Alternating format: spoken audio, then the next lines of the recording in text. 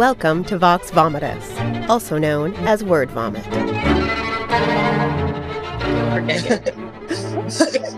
Of course, we are talking Muppets right as we go live. Welcome, everybody. Gonzo's relationship with the Muppets always. Welcome, everybody, to the latest episode of Vox Vomitus. I am your host, Jennifer Ann Gordon, the author of Beautiful, Frightening, and Silent, as well as the Hotel series and Pretty Ugly. Joining me today, as always, is my Vox Vomitus vixen, Allison Martine, author of the Bourbon books, which includes Dibs Since September and Move on Melinda. With us today, we have very newly published Renee Branham, here to talk about her book, Defenestrate, which came out yesterday. That's right. It's brand new. It's a brand new book, baby. So welcome, Renee. And congrats. And congrats. Yes, thanks for having me. So we know that publication day is like insane. And it's like this like roller coaster, and you feel like elated one minute, and then the next minute you're like, I know I'm a failure. From like 1 minute to the next. Or at least that's what I go through. What is your day after publication like? How are you feeling today? Yeah, it's still really surreal. I mean, that's the word, I think, where it's just like, what sort of bizarro Alice in Wonderland have I fallen into, where like my dreams are actually coming true. So, but yeah, no, I'm very excited still. I had a very chill pub day yesterday. I half expected you to be sitting there with a flask and half hungover from the celebration, and that would have been totally on brand considering what happens in your book. But thank you for being sober for the interview. We appreciate that too. I bought a Manhattan, so not. Yeah, I just have hard seltzer, but I threw some cherries in it. Yeah, mine's just water.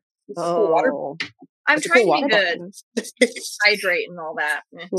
But it's hard to drink that. Look at this thing; it's bigger than me. So Renee, mushrooms on there? Is it mushrooms? No, it's flat. Mushrooms would be on brand, but Jen wouldn't do an interview with me if I was drinking like mushrooms. I mean, like whimsical, cute mushrooms, I'm fine with. It's the texture of real mushrooms. You don't eat the bottle. Renee, tell our viewers a little bit about yourself and a little bit about your book. Yeah. So I'm from the Midwest. I'm from a little town called Carbondale, Illinois. It's like a college town surrounded by just rural, rolling hills. And I went to the Iowa Writers Workshop and got an MFA in fiction. And I also have an MFA in nonfiction from the University of Montana. I've lived in every region geographically in the U.S. except the Northeast. I only did like a summer in the Northeast. And that's where I am. You are, yeah. Well, but I've also lived in Ohio. Okay, all good. When were you in the Southwest-ish region near me in California? Yeah, I lived in Phoenix for a year after my MFA in Montana was done. So it was different. It was like living in an oven. It was hot. Yes. It was just, big sprawling city. But the desert is gorgeous. Yeah. The landscape is so beautiful. It looks like another planet. Like the one time I've been to the desert, I was just like, wow, this is really surreal. Look, it's a great stand-in for Mars whenever you need it. Yes. Totally. Yes. So where does that leave us? Oh, and I'm getting my PhD currently in Cincinnati. So that's what brought me back to the Midwest. Renee needs all the degrees. I know. I was going to say, you're collecting degrees. I think I just learned at some point that graduate school is like something I can do. I can write and do it at the same time.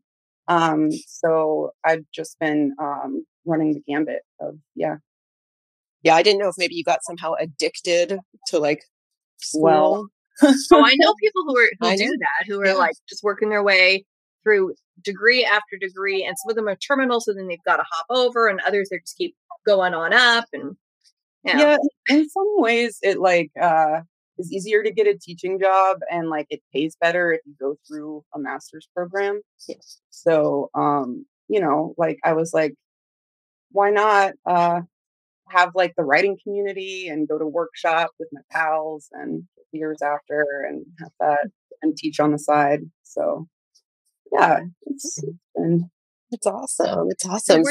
Were you working on Defenestrate, the book that came out now, while you were going to school? Was that part of the program? Yes. Yeah, it's been through 2 workshops here in Cincinnati. So yeah. I wrote it pretty much from start to finish here in Cincinnati. It took me about 8 months to write it, which is crazy for me because I have another novel I've been working on for like 7 years. So that's what happens. But that's totally true though for the process. Like some books, it seems like you write them in pieces and you revise and they take for years. And then others, it's like, yeah, I was done within a year and the same calendar year. Wait, how did that happen? You look at the two going, did I do both of these things? And then people ask you, well, what's your style like? Or what's your process like? And you're going, first I've got to find a pattern here and there isn't one. So like, yeah, when people say like, how long does it take you to write a book? I'm like, I don't know, somewhere between 20 years and 2 months. Mm-hmm. Like, yeah. Just depends. Sometimes they just come out fully formed. Uh-huh. Athena, is it Athena who came out fully formed? Was this said? Am I doing my mythology right? I don't know my mythology. Sounds right. I was just nodding. I know, me too. I'm like, yes, it was in the Athena. comments. If anybody's telling me I'm wrong, just go ahead and say, Allison, we'll have corrections. Do not know your mythology next week. Never said I did. Corrections. We are not Seth Meyers.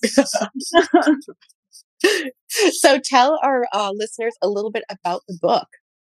Yeah. Mainly just talk about Frog and Buster Keaton. Sure. And drinking. Yeah. The 3 major themes besides falling down. Yes.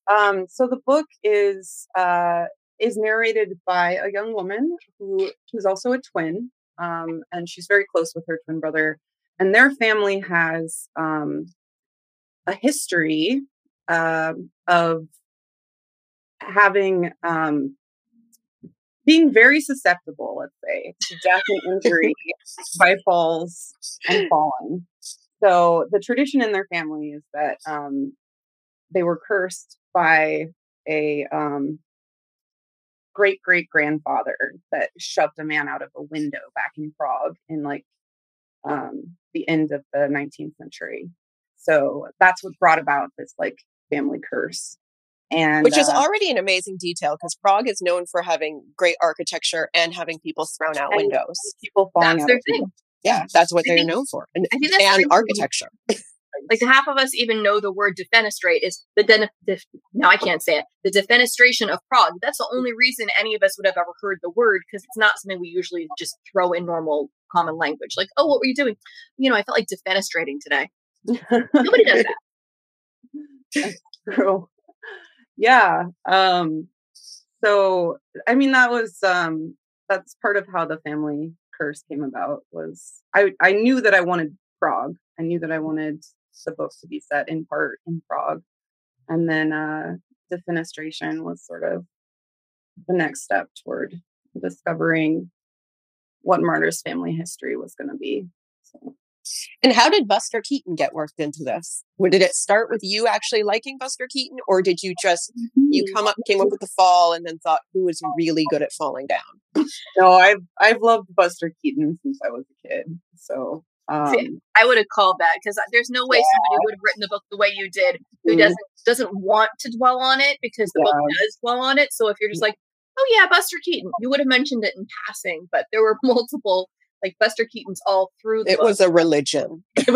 No, the reverence is very transparent. And, yeah, no, he's been a kind of hero of mine. I mean, I grew up watching his films, and you know, my dad was a big fan of the old silent comedians, and also like Laurel and Hardy, and just like old timey comedy. And so I grew up watching them and then, and loving them. And then I got to college, and as a college freshman, I took a film course, and I was so shocked and excited that Keaton was being studied in the classroom, and that that these things were artistically appreciated, that I had just been watching as if they were like Looney Tunes, like cartoons. Right. Yeah. So I was just like, oh my God, I've been watching art all this time and didn't even recognize it as such. Is one of your future MFAs going to be an MFA in Buster Keaton? Is that a Oh, thing? yeah. I'm working on that one on the side. Yeah, that one's just like lifelong learning or continuing education. Just a hobby. Yeah. That's like an online degree. Yeah.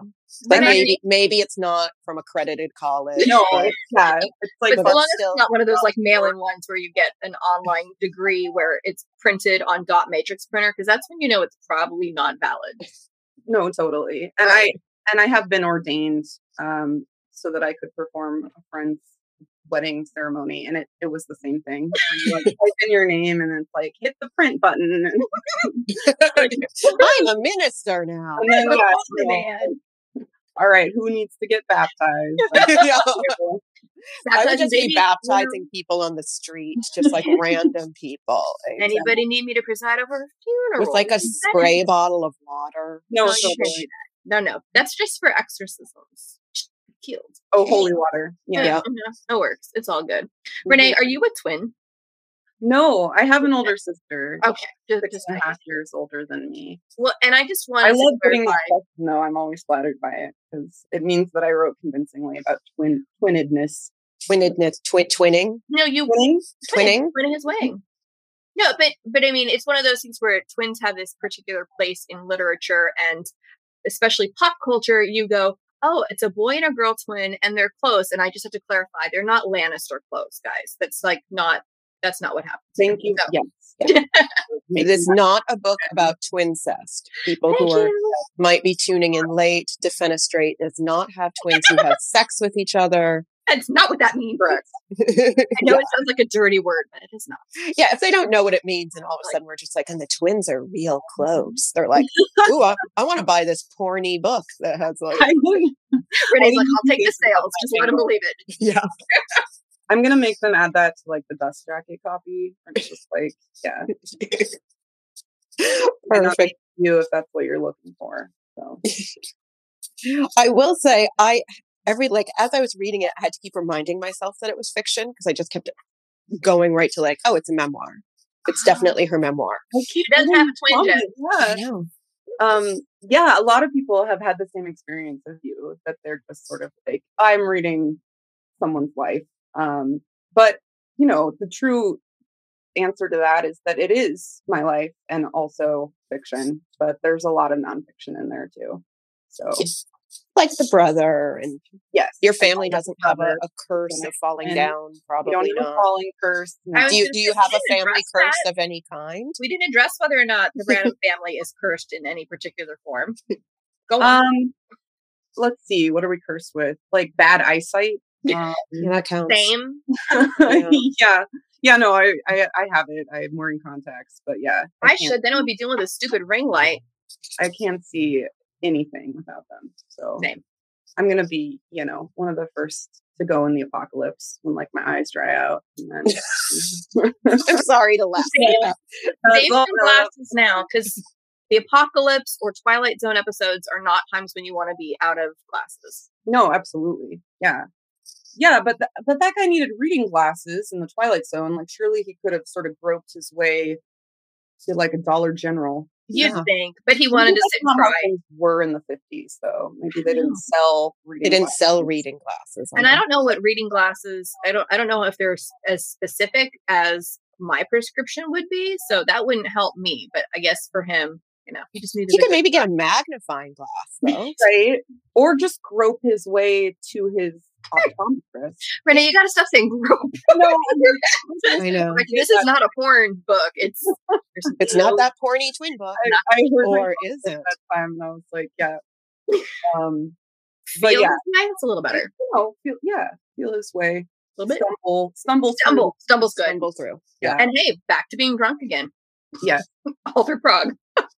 All through Prague. Yeah, I'm telling you, you brought back really good memories of, because I was in Prague in winter and it was so cold. And every time we got cold, we were like, let's just we would just wander the streets and just stop in a bar and be like, well, we need whiskey to warm us up. And then we would drink and then go back to the streets and just be like, oh gosh, it's freezing. Let's go into another bar. Well, I'll tell you that that New Year's Eve scene where they're drunk on the bridge is based on true events. Okay, who got yelled at to get down and stop being stupid? That was me. Okay. Was singing the Star Spangled Banner real? They thought it was 4th of July. It was. Americans. Thank you for being the drunk, ugly American. I will tell you that when I was in Prague, I was there for, a little over a year. I was very underpaid as a teacher of English as a second language. You weren't a cat squeezer? Cat squeezer? A cat squeezer. Because it's in your book. The cat who can't pee. You have to squeeze it. Oh God. I was like, is this some term that I need to know about? Yeah, it's a literary term. I don't know what the term would be for someone who takes a cat that cannot pee. Yes. Yes, no, also based in reality. Yeah, I kind of figured. The cat's real name is Cooch, though, and I had to change it. Oh, thank you for changing that. Yeah, I had to change it. I think I changed it to Diego. It's an adorable cat name, I think. But yes, so that's true. And getting up on the plinth, and plinth is the right word, and posing. It is right. It is the right word. And what about the wishes? The wishes, yeah. The wishes, yes. Wishes are real. I mean, I didn't wish for like my drunk brother to have a better life. Well, you don't have a brother, so that would have been really. How drunk were you? If you're, I wish I had a twin, and I wish he was sad, and I could wish him to have a better life. I think I was applying for grad school then, so I think I wished to get into a MFA program. Your wishes came true. Sure did. Sure. Dang it! I need to go to Prague. You need to go to Prague. You need to go to Prague. Charles Bridge. You find the cross with the 5 stars. Put your hands on it. My hands are small though. I don't think I could do it. Just start doing like finger yoga now. I think it's not as big as you think it is. I don't think it's really a hard stretch. But yeah, I think you can do it. Well, you described it like you have to kind of stretch for it and want it. So I figured my little really hands. My hands are huge. So like, so it was fine for you. You're like, yeah, it's like it was so easy with my giant. It was like playing a piano. It's just, hands too small for that. Me too. For playing the piano, or coordinated enough either. I played clarinet. The keys are very close together. This is easy versus like that. Do you still play? Oh no, but I am bummed though because my eldest daughter just started playing an instrument for school this year, and she said she was going to pick clarinet. So I'm like, oh good, I can show you. And she comes in with a flute. I'm like, I can't even make a noise on that. Go back and come back with a proper woodwind with a reed. Proper woodwind. Yeah. Proper woodwind. Okay, how is a flute a woodwind? It's made of metal and it doesn't have a reed. All right, I'm gonna turn this table lamp on. It's gonna get dark. It's gonna change. It's gonna change everything. But yeah, I feel like I'm cast. Yeah. Okay. There we go. So you are collecting MFAs, getting a PhD. Yeah. What is your writing process like? Like you sound so smart that I always think, oh my gosh, please teach me how to write something so I'm not like so haphazard and crazy. Are you a pantser? Do you know what's going on in your book when you're writing it? No, never. Almost never.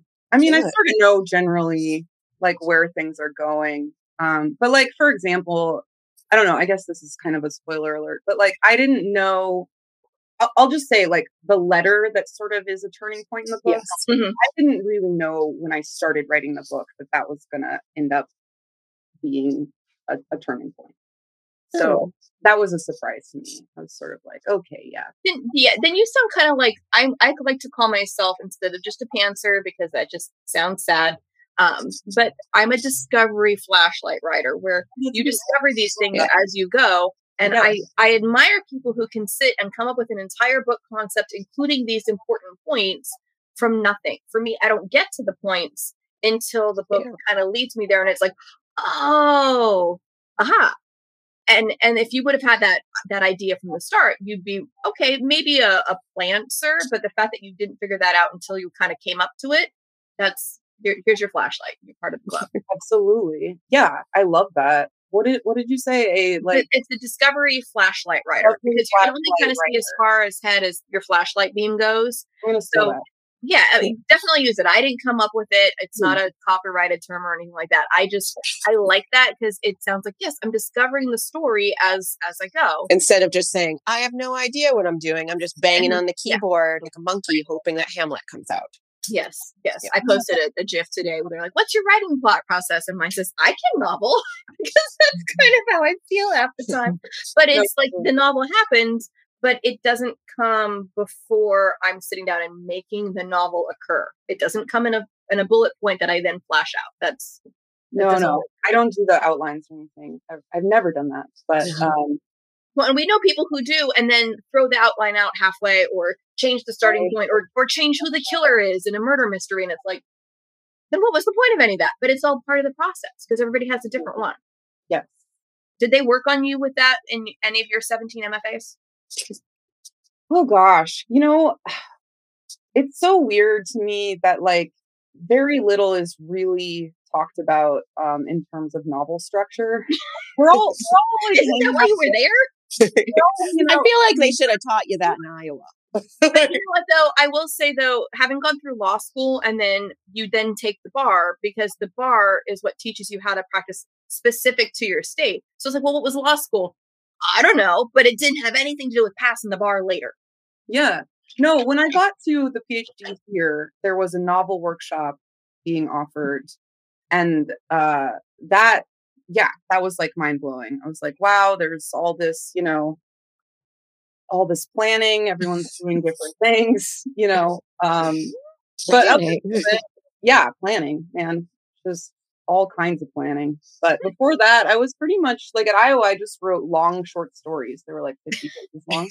That was my whole thing. That was my 50 pages is really long. What's the word count of 50 pages? Is that even a short story anymore? Or is that like a novelette?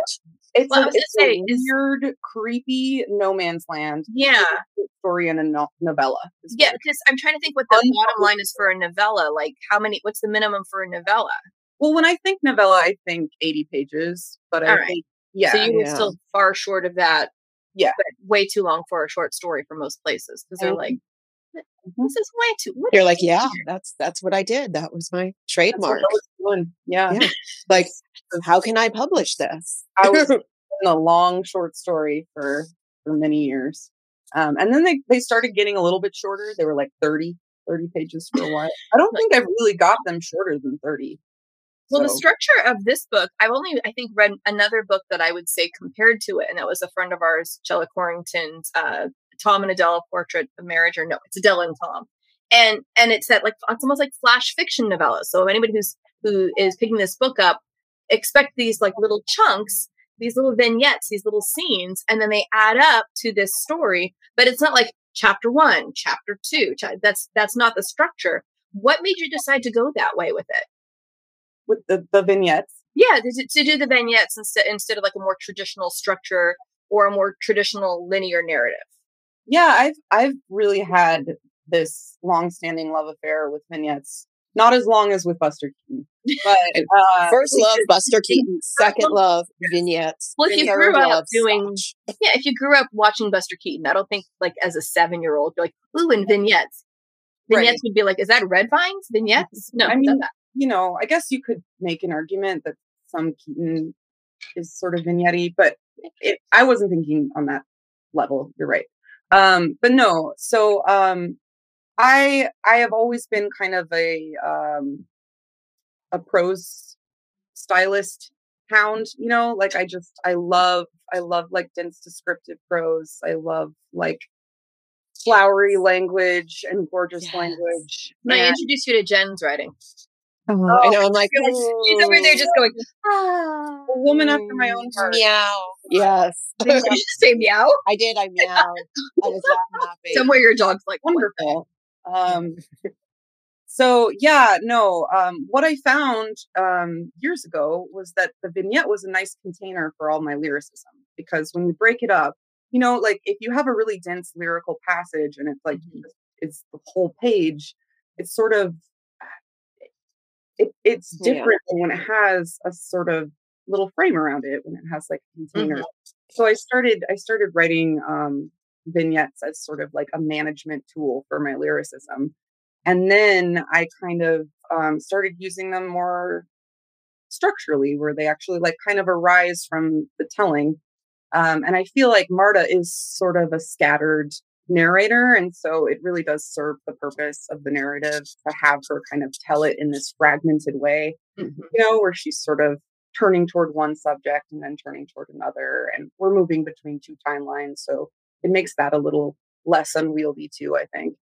But yeah, I really liked that. I love thank you. Love non-linear storytelling. I know Allison does too. Like, we're just like, oh, just give me a story that's told completely out of order. Thank you. Because I think that is how our brains work. Oh yeah. I mean, this is how this conversation's been working. We're like, oh, blah, blah, blah. And then frog. And then I was drunk. And then and then falling downstairs. And I was singing Muppet Chickens. Yep. No, yeah. We started out with... Kavuk Kavuk. Yeah. One of these days, when our producer tells us we're going live, we will be quiet today. No, it's like never happened. Let us even warn us. Gonzo, like... When we interviewed James Rollins, and this is my favorite one when we went live, I was saying anal glands. Because we were talking about, well, not like my what I would consider sexy voice. No, you really weren't. No, we were talking about dogs, and I said that, and like, click, we went live, and I'm like, blah blah blah. I'm like, really? Were you? He's a veterinarian. The worst smell in the entire no, just anal gland of the dog. Rollins is a veterinarian, so like we were talking about the changes of his career because and I said, oh, like I bet you missed the anal glands. Yeah, and he's like, no. Why are we talking about it again? I really don't know. But getting back to Renee's book and talking about how I do love that the structure and the narrative have this beautiful relationship that they work together, because I think sometimes we kind of try to shove the story into whatever structure we're told needs to work. And I like that you had the freedom to go ahead and say, no, we're not going to do a linear story, or we're not going to do normal, what's the normal chapter length?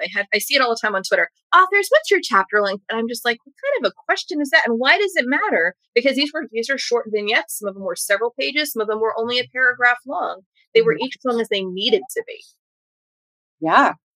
I mean, that's part of why I have this love affair with the vignette. There's so much flexibility. I never feel like I'm, like where you're writing a book with every chapter has 10 pages. And then, you find yourself straining to get to 10, or you're trying to cut it back from 12 or whatever, So yeah, I like the vignette for that reason. Yeah. It flowed very naturally. Well, and otherwise you also end up, if you're trying to be too artificial with it, what it ends up feeling like is back before we had things like Netflix and Amazon Prime and storytellers could be a little bit more flexible with how long the shows were. You would watch an episode of something and you could tell something was in there, just padding it to get to the right length with commercial breaks. We aren't writing for, syndicated TV. We can do whatever the story needs and make it fit naturally for that versus serve some kind of artificial constraint because, our airtime is this many minutes plus commercials for sponsors. Totally. Yeah, no. Now I'm counting my lucky stars that I'm not writing for syndicated television.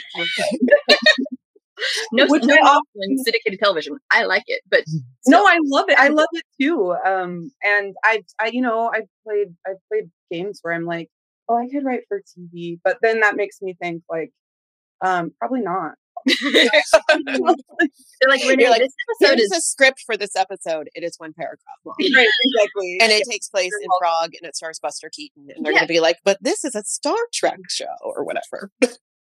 I love the show you're describing. I'd at least try at least for one episode. I don't know if I'd get a whole new streaming service for that, but I didn't do it for the new Star Trek either. You should watch for 2 because sometimes the pilot isn't always reliable. Right.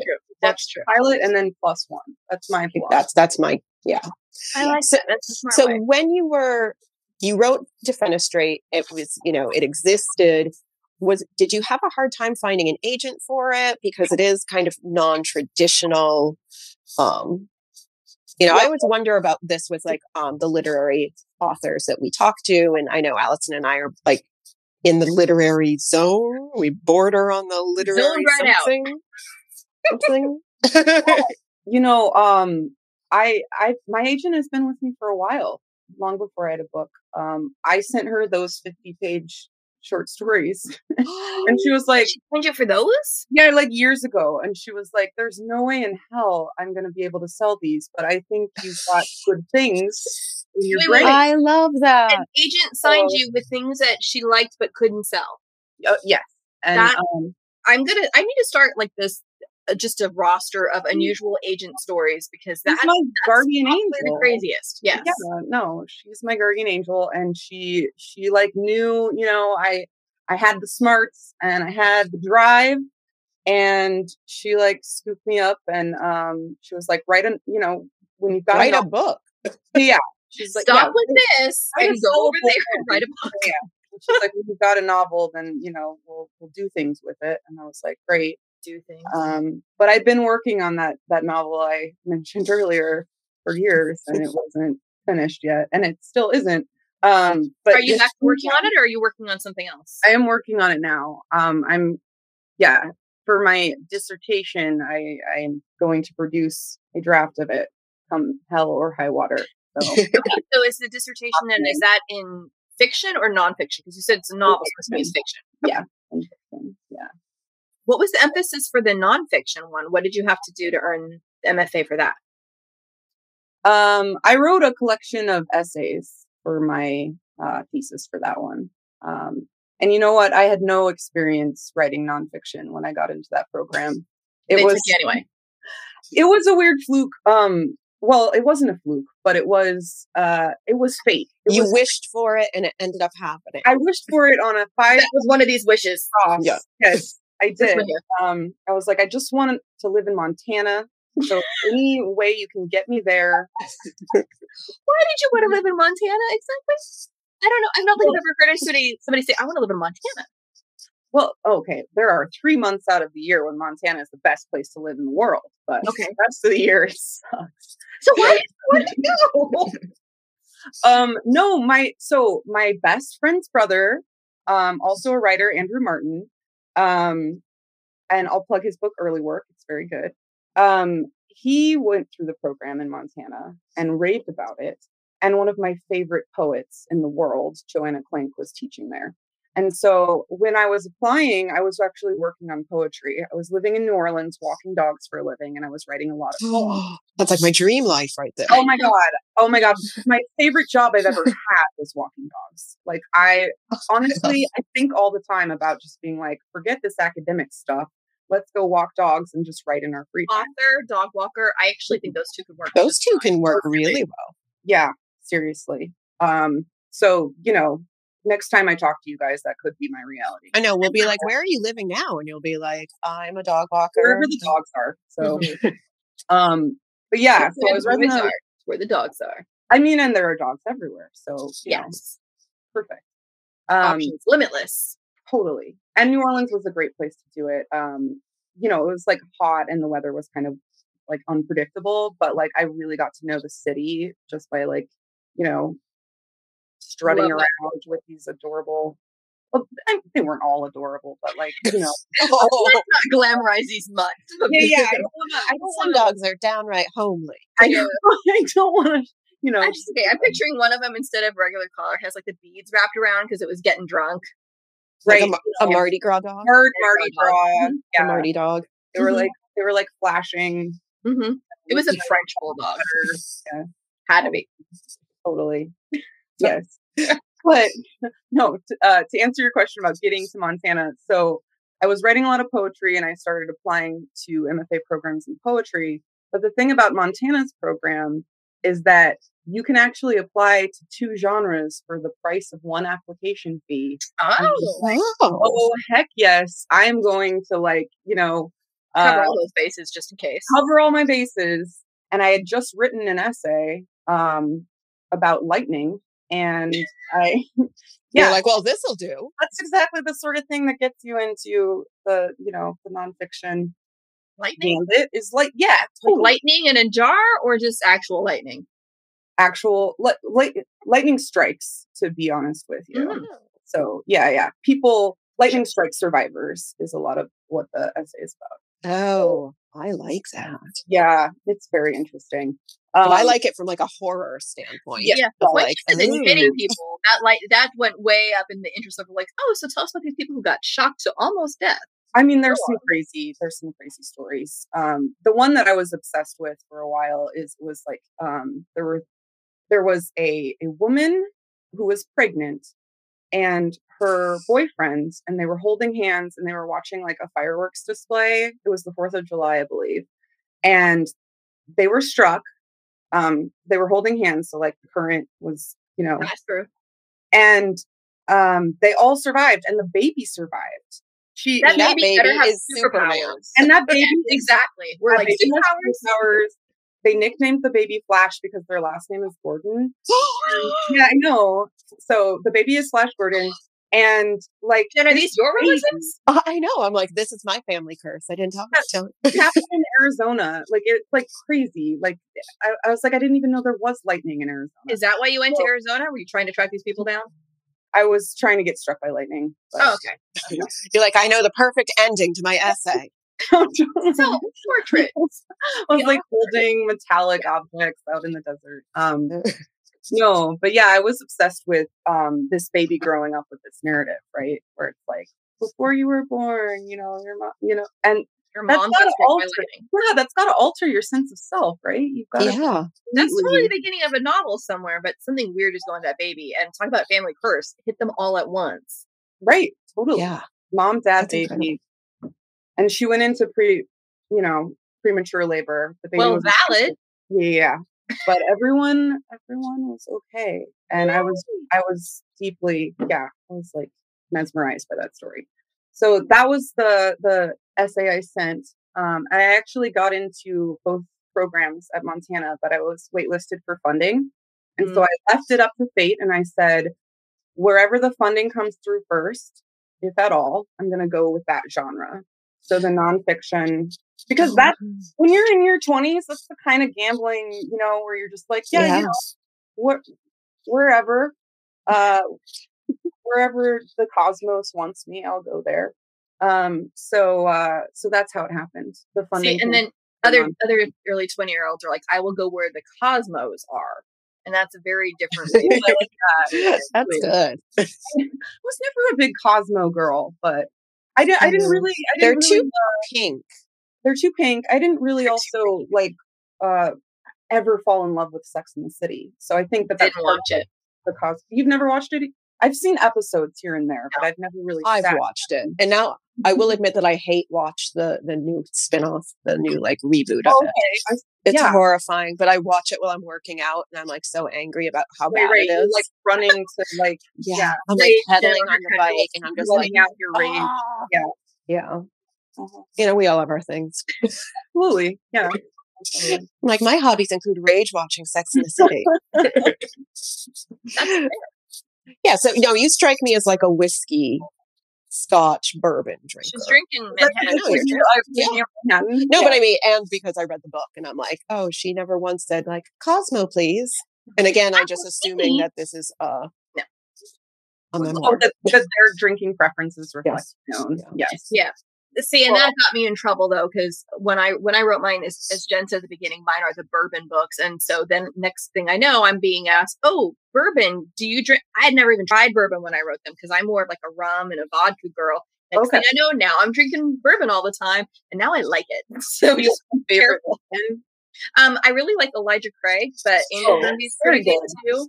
That's very good bang for your buck. No, they're good. I just will never buy anything ever again that's not a label that's recommended to me by somebody because I still have the bad stuff it's never going away. I'm not drinking that stuff. I feel like once you drink something like Elijah Craig, because it's so good, like it's really hard to go back to like Jim Beam.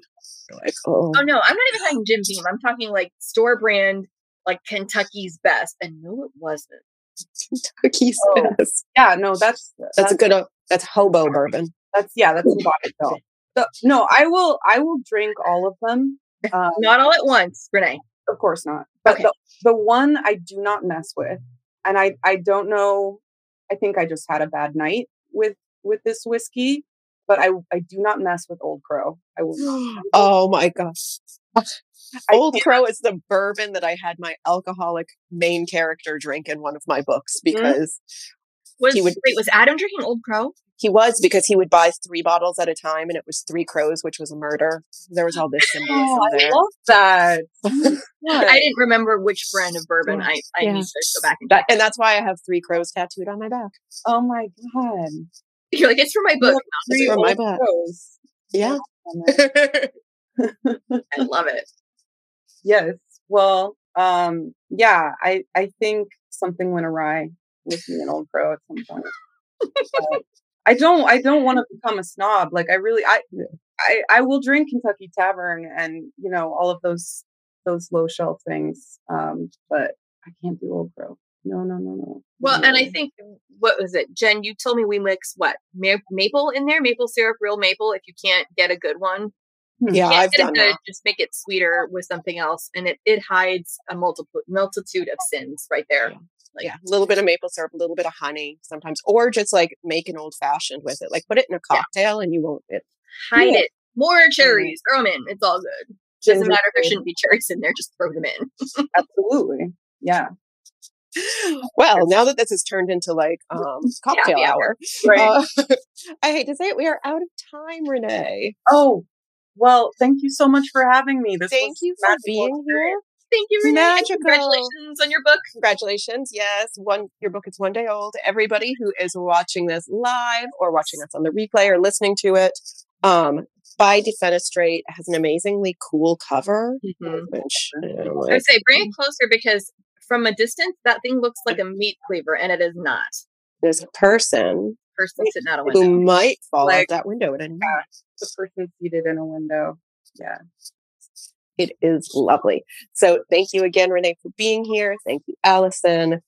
Thank you to Pam and Roman and everybody at the Authors on the Air Global Radio Network. This has been a copywritten podcast, and stay tuned next week when we have author Gregory Phillips. Bye.